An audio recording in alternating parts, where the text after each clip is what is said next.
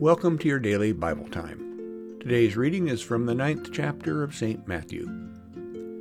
As Jesus was walking along, he saw a man called Matthew sitting at the tax booth, and he said to him, "Follow me."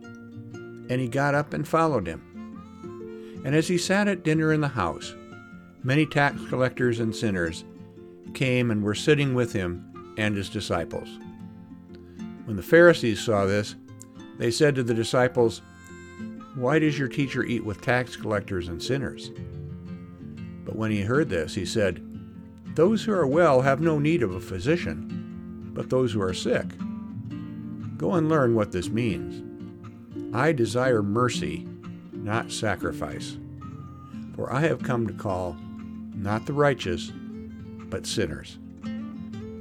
Here ends the reading. We sometimes judge other people because we don't think that they live holy lives. They may work in what we may consider dishonorable professions, or be guilty of what we consider to be immoral activities. Surprisingly, to the religious people around Jesus, these were the people he came to call. Of course, since we are all sinners, and all fall short of the glory of God, Jesus came to call us all. How do you feel Jesus' call in your life? Let us pray. Gracious God, help me to accept the call of Jesus, to follow him wherever he goes. Amen.